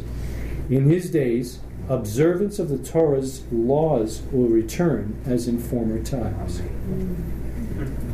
That is, the Messianic era is determined by a complete return to Torah observance. Amen. And that's what you should have said. That's exactly right. I've not come to abolish. Thus, according to the Rambam, the Messianic redemption is not a new phenomenon, but a return to that time in Jewish history when the Torah was observed fully. Consequently, Rambam describes Mashiach as renewing the Davidic dynasty, restoring it to its initial sovereignty. For Mashiach has to repeat the work of King David, which led to a time of total Torah observance. So King David was, in effect, the first Mashiach, since the final Mashiach merely has to repeat the precedent that was set by King David. I refer you now to our Siddur and to the prayers we prayed this morning. Gladden us, Adonai our God, with Elijah the prophet, your servant, and with the kingdom of the house of David. The kingdom of the house of David. Not the house of David, but the kingdom of the house of David. There's going to be a kingdom. You're anointed. May he come speedily. Who? Yeshua. And cause our heart to exult on his throne. Whose throne? King David's, and therefore his son, Yeshua, the son of David. May he come speedily and cause our heart to exult on his throne. Let no stranger sit, nor let others continue to inherit his honor, for by your holy name you swore to him that his lamp would not be extinguished forever and ever. Bless you, Adonai, shield of David. Amen.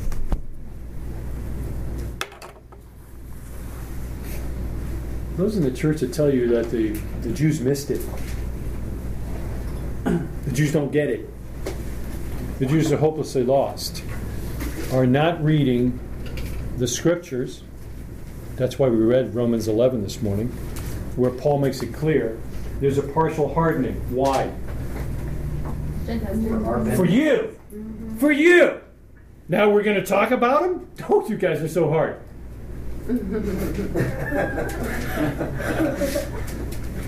I understand that you've been partially blinded, and I'm okay with that.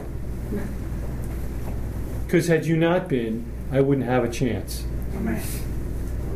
And now I've joined myself to you, and the only reason why this community meets in my home and not down Providence Road with the rest of Israel is because of two things.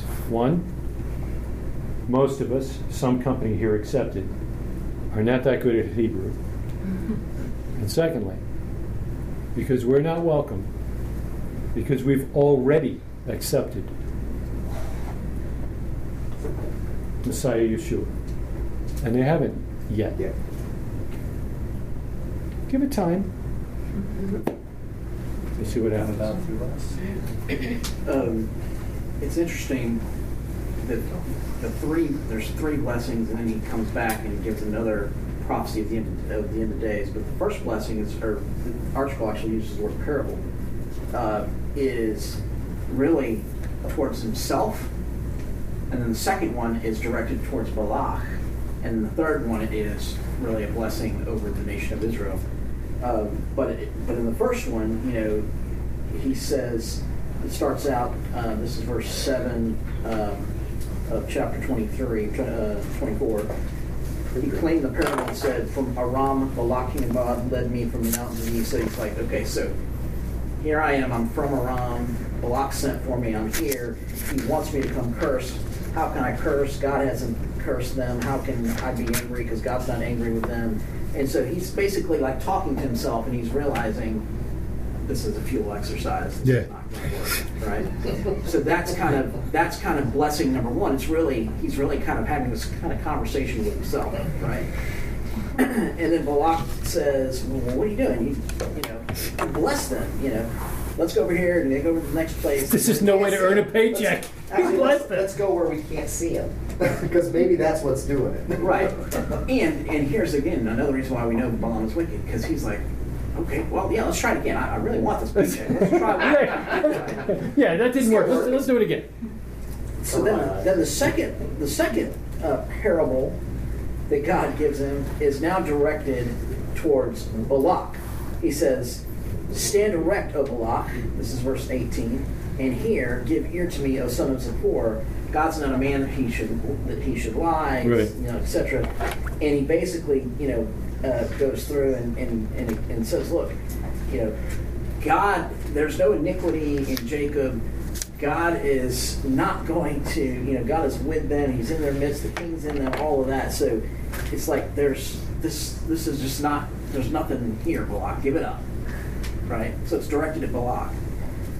And then the third one is they go yet again to another place, and then he gives a blessing over the nation. And this one's interesting because it starts out and it says in 24 verse 2, Balaam raised his eyes and saw, right? Which that's Hebrew idiomatic expression, meaning he actually sees something. He has a revelation, as it were. And in fact, at that point, the Spirit of God comes on him. And so then he gives this amazing prophecy and blessing over the nation, much of which we pray every morning in the Shachrit prayers. Starting verse 5, Matovu Ohalech Yaakov Mishkanapecha Israel, right? How good are your tents, O Jacob, your dwelling places, O Israel. You're like a watered garden. You're flourishing by the cedars. Water flows from your wells. All of these things. And then in verse 7, and all the time Balak's muttering under himself, "He's doing it again." Right. In verse 7, he says, "His king shall be exalted over Agag." You skip the wells. Yeah, don't get me started on that. Jonathan pushed the mess away. And his kingdom shall be upraised. Okay. One interesting point here is, who's Agag? We should all know who Agag is. Well, who's Agag when he says this? They're going, This is one of 3 people that are prophesied in the Torah by name before they're ever born. Long before they're ever born. Agag, right here, is prophesied by Balaam by name, several generations before he ever shows up on the scene. So that's the power and the level of profoundness that we have in these prophecies. If you've seen the movies, Agag. That's right. And then he continues, again, this motive of the lion and whatnot. So it's just interesting, the progression of these blessings. First, he's really kind of like talking to himself, like, they brought me here to do this, but this is not going to work, And then to Balak, like, Balak, give it up. God is not going to allow this to happen. And then he just blesses Israel. How many of you have heard in the church sermons that Balaam was taken up by Balak to the high mountain, and he's now looking down on the encampment, and he sees that the encampment is actually in the shape of a cross, and he's blown away by Yeshua, and therefore does this, your tents are so good. How many of you heard that preaching before? Yeah. Did they have a reading Torah? Yeah, unbelievable. So, I mean, it's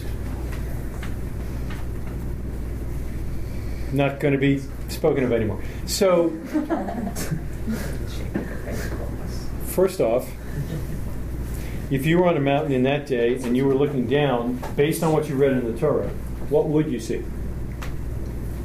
Well, depends on. First of all, would you see them in the shape of a cross? No. What shape were they in? Probably a big square. But you know what? On the outskirts, it's probably going to turn into rounded edges, and you're just going to have a big circle. Maybe You know? like a sunburst effect. Sunburst effect. Okay, but sure, but we're assuming that you can see that the tabernacle is in the middle and that it's color coded. Look, all the Levites are in red. That's great. You know, Judah's got nothing but blue tents. I think it's the opposite. Actually. Could be. In the soft pastels. That's soft pastels. Yeah. Oh man, yeah. Wearing suits. So the Reubenites are in suits. There it is. Daddy, but God's presence was there, right? So Okay. He's on a cloud. Okay. Wow. So yeah, that was where I'm going. If we're looking over there, you're going to see a whole slew of tents, perhaps. But it's daytime, right? Got fire or cloud? We got the fire at night. So we got a really big cloud. It's a pillar of cloud that everybody can see. Not only can they see it, but they know when it moves.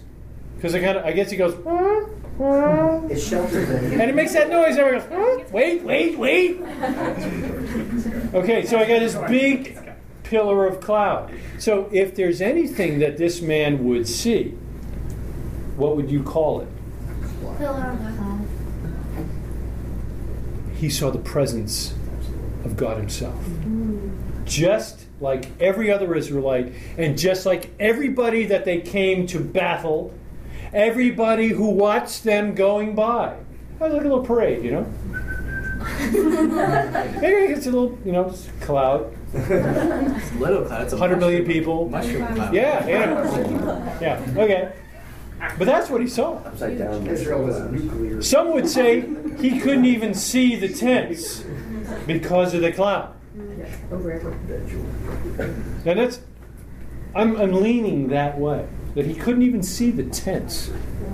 But just, on the outskirts around the edge, he could see because of this pillar of cloud, because he's up above, right? So he's looking down on the cloud. I was thinking it was a little bit of a softer angle. Could have been. And he could have been. So maybe it it looks like either way, what would astonish him, I think, would be the cloud, not the layout of the tents. Now, But Joseph, he refers to the tents. he does, no question. So the sages want to know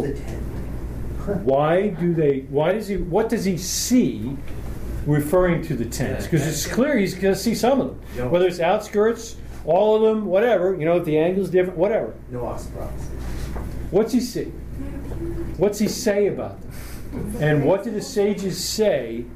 Because there's two versions of the sages here on what he's seeing. What's one? The modesty, or how they have. There's a modesty. No man can see into another man's tent. They turn their doors. So they're all just every way kittywonkus to where no matter where you stand in the doorway of a tent, you can't. Okay, this one didn't work. Cool. You can't. Okay, this one does. That's cool. Wait. No matter which. That's cool. I would suggest to you that one of the ways that your life is different than the world is modesty. Your whole attitude with regard to sex is decidedly different than the rest of the world. Praise God. I know, that was hard to believe. But it really is.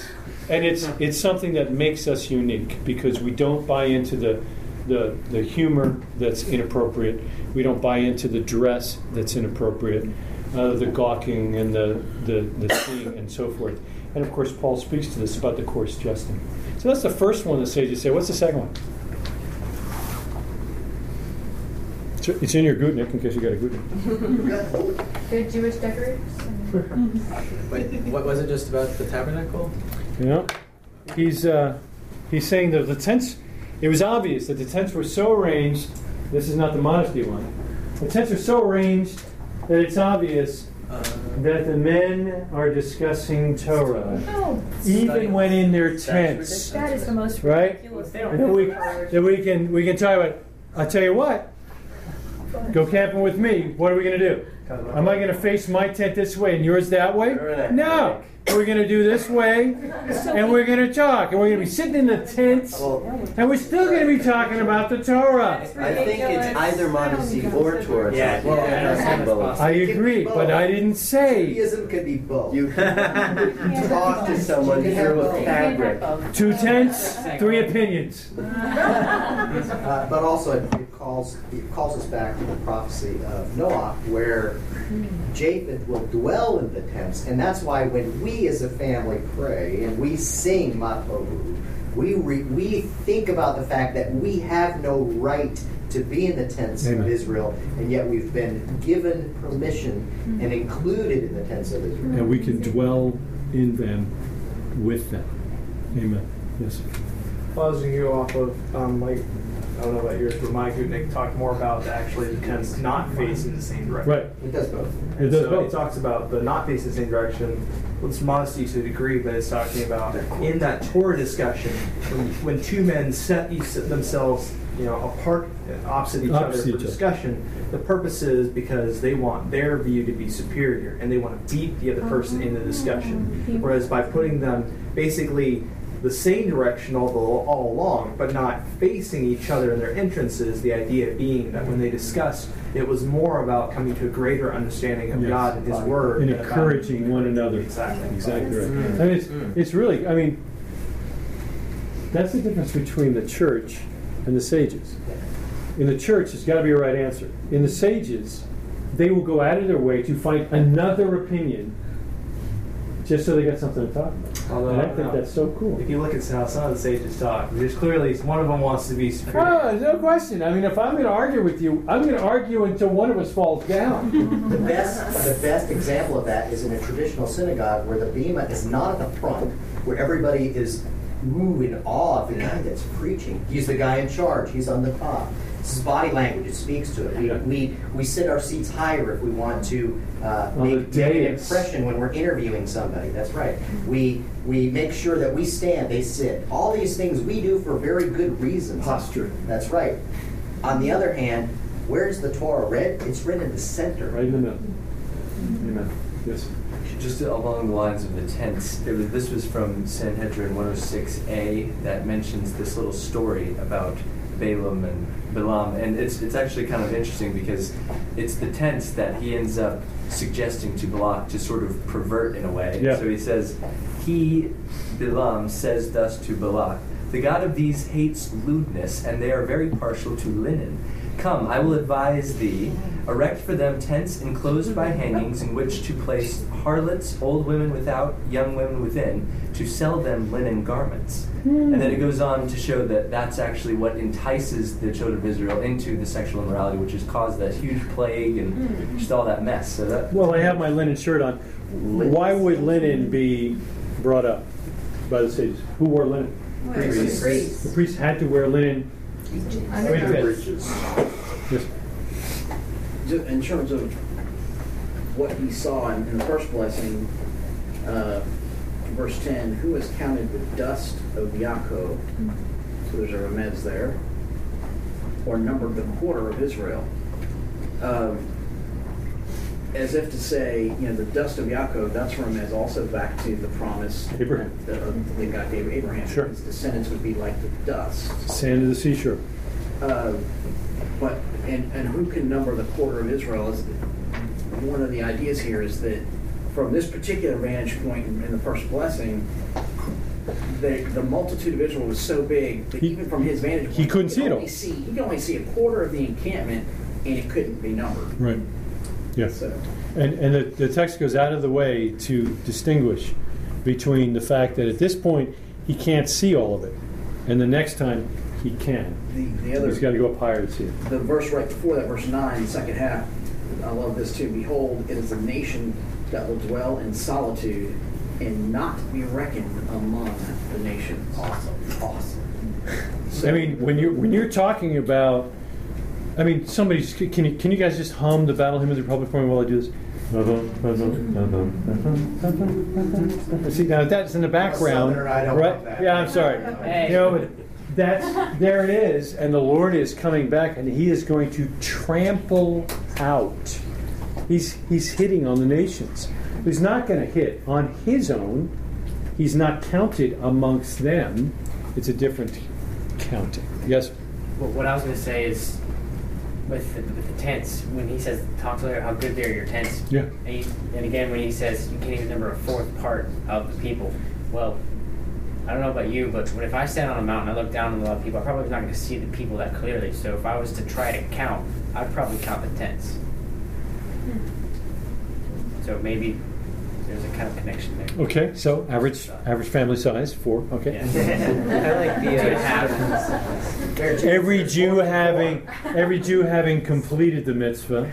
Yeah. I do like the fact that the 2 words that are used there, ohalecha and mishlotecha, are both words that are used to refer to the tabernacle. That's right. It is the tent of meeting. Right. It is the mishkan, the dwelling place of God. Sure. And it's really kind of a cool concept. It's like I never saw that. That's the good. way that they live, the things that their lives, as it were, are sort of almost defined. All by, about. In fact, just from the Hebrew, it's almost hard to tell. Is it plural, like your tents, or is it singular, your tent? So it's kind of a cool concept. Yeah. I would hope that my house reminds me of like the sages. That tent, or is there all these tents? It's like the sages say that like if you have a meal and you're not discussing things of God, then it's like idolatry, because everything should ultimately point back to Him. It's like every man's house is castle, every man's house is his tent. or God's tent. All right, we close with the end.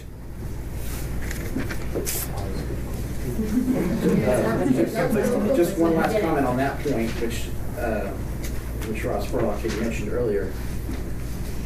The prophecy to Japheth, to Noah's son. It says, "May God expand Japhet. May God extend Japhet, but he will dwell in the tents of Shem." In the traditional understanding is that the he there is Japhet. There's another understanding that the he there is God. In other words, God will expand Japhet, and God will dwell in the tents. Amen. So in that connotation, again, it goes back to what Joshua was just saying. The goodly tents, right? Why are they goodly? Because He's there. He's in there, either in their tents or in the tent. Yeah, He's in their midst regardless. And in the Good. Messianic age, it says that the Shekinah will dwell over each dwelling in Jerusalem. That's right. Not unlike the way that Shekinah rested over each Jew at the mountain. I'm going to read to you from chapter 24 and verse 20 from the Gutnick, which, as you know, can sometimes be cool and sometimes be oddly weird. Verse 20, when he saw the future retribution of Amalek, he launched into his parable and said, Amalek was the first of the nations to fight Israel. His end is eternal destruction. When he saw what would happen to the Kenites, he launched into his parable and said, how firm is your dwelling place? Your nest is set in stone, for even if the Kenite is laid waste and exiled, how far will Assyria take you captive? Pondering the Assyrian exile, he launched into his parable and said, oh, who can survive God placing these things on him? Ships will come from the Kittites. They will afflict Assyria and afflict the other side of the river, but he too will perish forever. Balaam got moving. He went off and returned to his home, and Balak also went on his way. I read in another version this week that Balaam needed to hurry and get away, because Balak, of course, was getting madder and madder and madder. You think he got paid?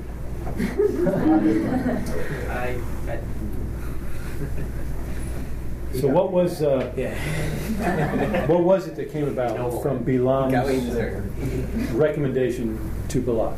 What was it that came about? A curse. Oh yeah, a curse is gone. What ultimately happened?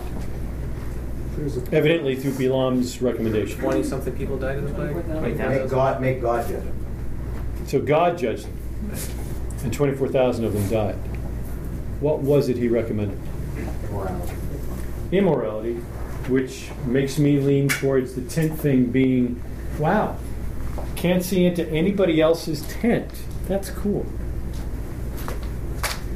So, can you see from this story, can you see from this particular portion how important your moral behavior is as a witness to whose you are in the world today? How you dress, what you say, how you look at others is extraordinarily important because it describes who you are and therefore whose you are. Amen? So we move into Pinchas next week because I believe it was the pinkster who threw the sword. What did he do? Chapter 25 and verse 7, Pinchas, the son of Eleazar, the son of Aharon, HaKohanim, saw what had happened and remembered the Torah. He stood up from among the congregation and prayed for them. No, he didn't. He didn't pray for them. He laid hands. He laid hands on them. Well, in a way. Yeah, he laid hands on them. He didn't even say, "Oh Lord, what should I do?" He didn't do that. I don't know what to do. He also did not say to the sinners, well, gosh, guys, I think you should repent because this doesn't look like a really good idea. That's why I wasn't in it either. Would you do a little romance for me? Would you say, what's the word that comes to mind? When you think Pinchas, Zeal. It's zeal. So when you hear zeal, immediately, Remez, you go to the temple. Who had zeal for his house? But Yeshua, HaMashiach, he had that zeal and made the cord and whipped those guys out. In the same way, he didn't ask permission. He didn't pray about it. He kicked some butt and cleansed it. Pinchas, we'll see next week, ended up with a covenant and an incredible blessing from God because of his zeal. I'm not recommending that you take out anyone who might be in sin, but I do think that his zeal, knowledge of the Torah, and immediate response is the pattern that I believe you should have, and it is what I want to live by. I want to be known by that. I want to be known when I die. I hope you'll all show up. Bring gifts to Alan, by the way. When I die, I hope you'll show up, and everyone will stand up one by one and say, yeah, that guy knew the Torah. And when something was wrong, he definitely told us about it. That's the only thing I want you to be able to say about me. The fact that I love my wife, the fact that I opened my home, the fact that I love my children, all that, to me is inconsequential compared to living for the Torah, which you cannot do if you don't know the Torah, and speaking unabashedly about it. I hope that you believe and notice that when I'm out in the marketplace, I speak the same way to other people that I do to you. That's why I originally started bringing my son to work with me when he was 12 years old. And people would ask me, so this homeschool thing is kind of new, you know. Why are you doing it? Well, I'm bringing him with me so that the same guy he sees at the breakfast table teaching him the Bible is the same guy that you're talking to right now. He's here to hold me accountable. That's what we need to do. We need to know the Torah, we need to live the Torah, and when people aren't, we need to call them on it. Especially if they have the tenacity to call themselves believers in Messiah Yeshua. Amen? Final comment. I think it's also, with respect to this action that Pinchas took, this wasn't just... It also calls for practice at the range. Spear range. He hit the target. He hit the target. And his spear was sharp. This wasn't just kind of a this wasn't just a kind of normal sin transgression that somebody might do. Yeah, this open. Would be high-handed, according to the Torah, where they blatantly said, and he brought Cosby, the Midian, which we didn't really talk about the Midian, right. We won't get into that, but he brought her, into the tabernacle in front of everybody, and was, just totally blatant and open about it. So that's high-handed sin. A public type sin. And you got lots of witnesses, so everybody knows what the answer is. But Pinchas was the one who stepped up and executed the judgment. Exactly right. Unfortunately, we've seen the same type of disregard for the law and an immoral lifestyle in our own leaders in this land. And the media today simply laughs it off. It reminds me of Hanukkah, Matthias. Good. With that same zeal. Good. And he, not only am I not going to do it, this schmo's going to do it, but, and who will come with me? There it is. Yes. Final comment from the man who's going to be a father. Oh, and so you are a father. I just can't see your child yet. The comment you made reminded me of a verse in John that, when translated, we often misunderstand, but the Greek actually is quite clear. In the English it says, "You search the scriptures because in them you think you have eternal life, and it is they that bear witness about me." And that translation can tend to lend itself to, it's either you have the Torah but you got Yeshua. But the Greek actually says, it's an imperative, search the scriptures because you recognize in them you have eternal life, and it is these that are testifying concerning me. So the zeal that we have for the Torah ultimately doesn't expire on itself, but always leads us to have ultimate zeal for Yeshua. Absolutely. And I know that no one would deny that, but I just think that's an amazing verse that we often kind of misunderstand. But the Greek says, search the scriptures because this is all about him. Amen. And isn't that really what we're trying to do every time we come together? Is to see Messiah on every page in the Torah. That's what we're doing.